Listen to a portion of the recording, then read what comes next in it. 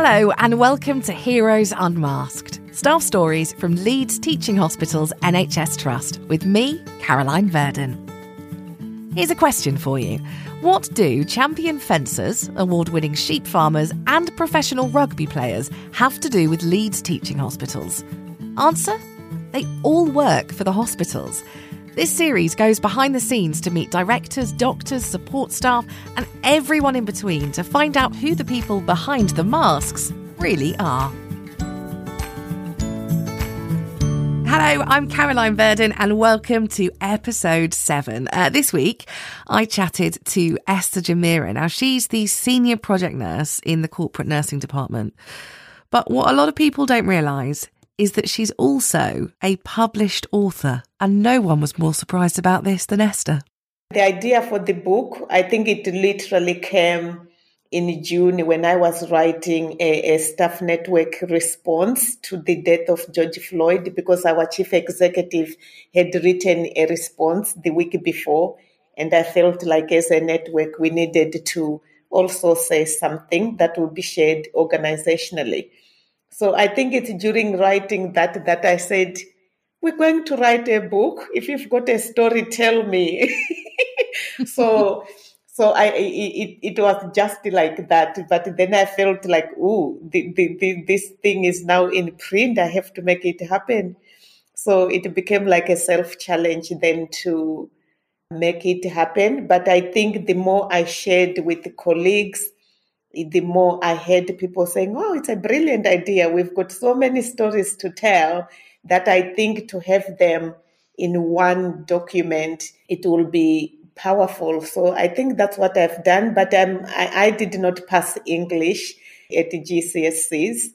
So I think I don't even know how I managed to pull it together. But I know that the year before, I think it was in October of 2019, I happened to share with one of my colleagues here who I kind of call my mentor.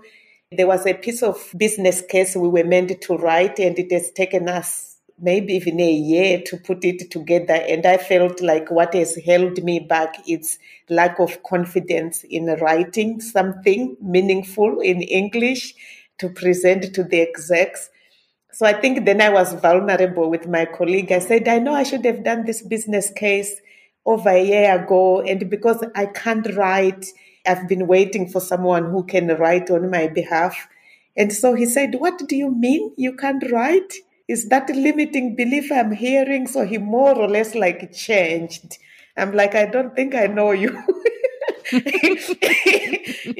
But he really kind of challenged me. And I know it was the 1st of October 2019. And he said, from today, for the whole month, I want you to write a story to me every night. It doesn't matter what it is, just write. And so because the way he was talking to me, he really was like very serious. And I was like, So honestly, but I sensed that maybe there was a purpose in this challenge. So I took the challenge, but it took a lot of pushing myself to say, how do I even start? But I took the challenge through, and then at the end of October, which was the 30th of October, I was like, yay, I've done it. So he said, do you know it takes more than 30 days to build a habit? So I would want you to carry on. So I was like, oh no. But for some reason I did. Then I promised him that I will write something, maybe not every day, but I will try to put something together that is like a document. Then I started a piece of writing about discovering my purpose, which then, as I was pulling that together, I felt like I actually enjoy writing. I started really enjoying writing. So I think when I wrote in the piece, I wrote to the trustee to say we're going to pull a book together. I was having a little bit of confidence that I can do it because I'd already been building myself to doing that. So I ended up packing this little writing project about my purpose and focused on on George Floyd. We call it George Floyd's book. It's Amplifying Voices, but it was written more in honor of George Floyd. And so the book itself is filled with stories from staff of moments, times, experiences that they've had where they have been mistreated. I think it is largely that, but because the book, without us planning, to be fair, it ended up being more or less 50-50, 50% stories from BME colleagues and 50% from white colleagues. So it's like a nice mix. So I think from BME colleagues, the message that comes very strongly is how the system seems not to be set up for them to win. And some of the challenges they have to navigate day in, day out, whether it's to access professional development courses, whether it's to get a job. It's just like it's a tangible struggle to a point where some feel like managers purposefully block your progression. So what I hear is managers are gatekeepers, gatekeepers to my success. And the emotional and the physical pain that comes from that unfair treatment and discrimination and feeling like you're not being your authentic self in the workplace and feeling like you're operating way below your potential. It has got a lot of emotional, psychological, and physical pain associated with it. So I think that's the main theme from BME colleagues. From white colleagues, I think the theme that stands out from the collection of stories is the acknowledgement that maybe they don't engage as much as they need to with their BME colleagues because they look different and we not naturally brought up to know how well to interact with people who look different from us. So I think that lack of engagement, it creates an atmosphere in the workplace that those on the receiving end, it's just not a nice feeling, but also fear of getting it wrong. People know very well that I'm not really stepping up as much as I need to, but it's this fear of getting it wrong that kind of stops people to engage properly. And also just lack of awareness, like innocent lack of awareness that I did not know that, we are kind of operating on two wells here. So I think those are the messages that come strongly. And when you talk about BME colleagues feeling as though everything is harder and it is harder for them to have that progression, what's the difference? What makes it harder? I think what makes it harder, people end up putting it down to the color of their skin. That life is much harder because of the color of my skin. So I think it's an acknowledgement that it's not to say for white colleagues, it's a straight path, no hurdles on the path, but the hurdle of having your skin color being generally looked at as less than, because that's the perception that BMA colleagues have, that they're being seen as less than. And from some of the white colleagues who are contributors, whose great-grandparents were slave owners and owned the farms where the crop was being harvested by slaves, they also acknowledge that they were hearing it within their families, being told that Black people are inferior. So when you come into a workplace where that's the perception that you are inferior, whether we like it or not, that's how society, when we look back in the hundreds of years back, Black people were used as slaves. And you can only be used as a slave if people consider you to not be worthy of anything else. I think that's the gist of it is people think the color of my skin is creating a huge barrier. So it makes life that little bit harder. And for some people, I think then it's about when you break down your culture and the color of your skin and where you come from, then there are other hurdles like your accent. and I've heard managers saying, I really struggle to understand that. So I haven't got it as a fact because I haven't got data to prove that. But from the conversations I have with people, you wouldn't want to employ maybe someone as your deputy manager helping you to manage a team if you're not going to understand each other very well all the time. It's a struggle to hear each other. So accents, it's a big deal. And just those cultural differences that make us sometimes perceive what's normal for other people as if it's not quite normal. So for example, in interviews, if I was to look down, the British culture will tend to think you're being shy, you're less confident, or you're not telling me the truth. Whereas where I come from, if I look at you in the eye, then that's disrespectful. So when you're talking to someone senior than you, if I look down, I'm actually highly honoring you. But if there is no awareness of these cultural differences, then things are going to be perceived not what they actually are.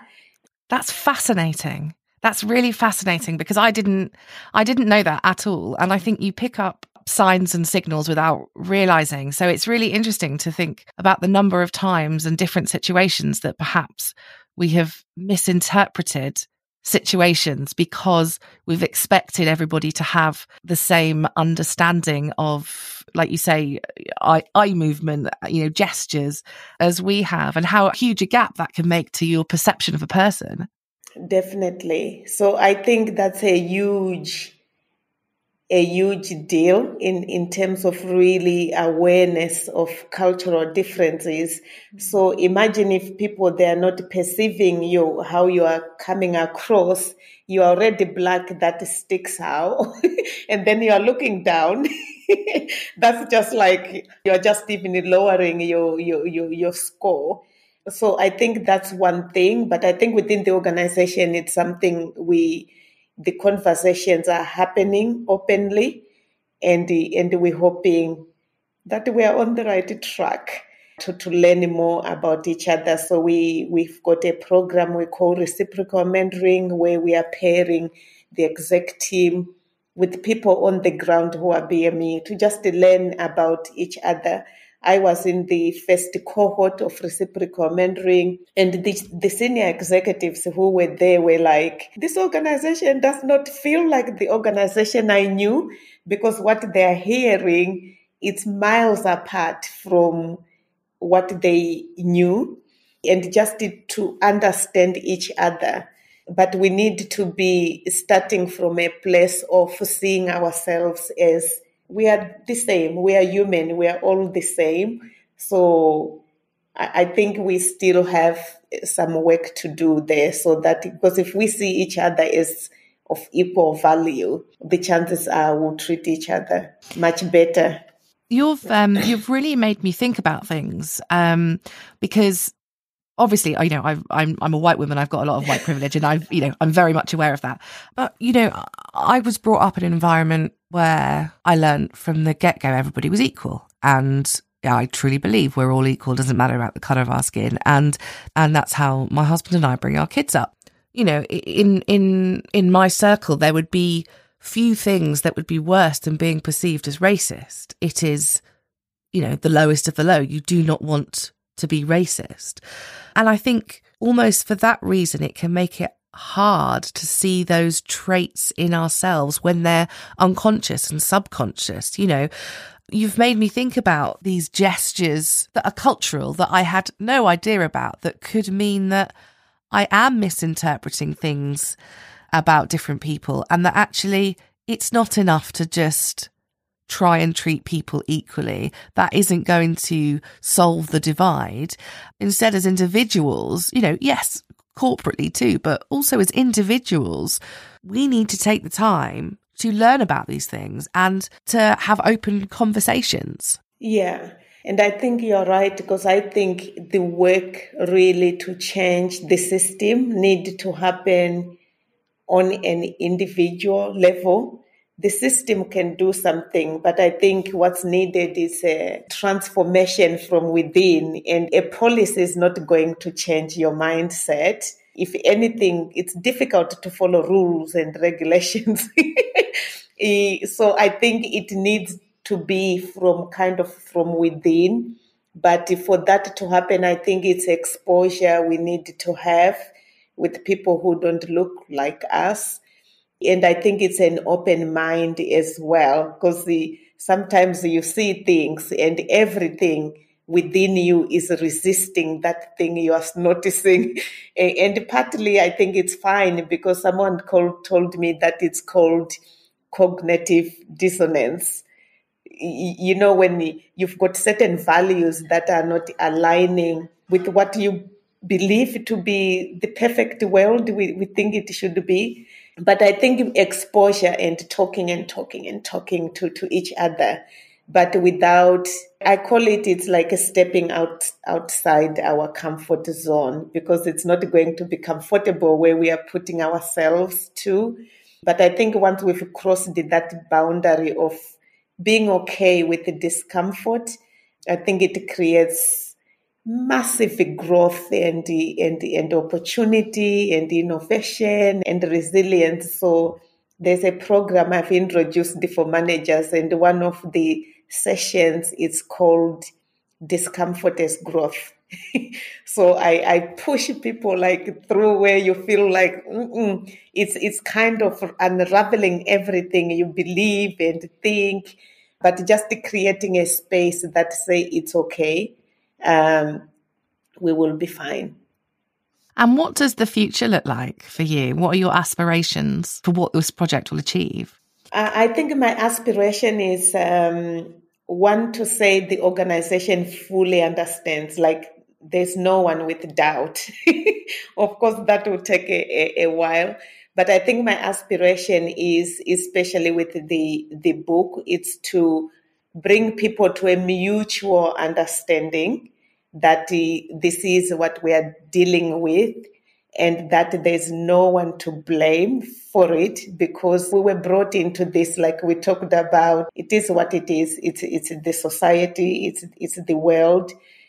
But I think just that recognition that we do not have to let history continue the way it was. It's within our power to change things. So I think that mutual understanding, because I think from our BMA colleagues, I also want them to understand that it's not because our white colleagues do not like us, isn't it? But to understand that they've got these fears that I've highlighted earlier, fear of getting it wrong, just not knowing. You want to do things they are safe and they're not going to worsen things. So from ethnic minority staff, they won't look at our white colleagues like they don't care, which sometimes that's the view that comes to say, do you really care about my experience? But if I know that you care, but you've got fears that are holding you back, then we can meet halfway. And when we meet halfway, even if it's messy,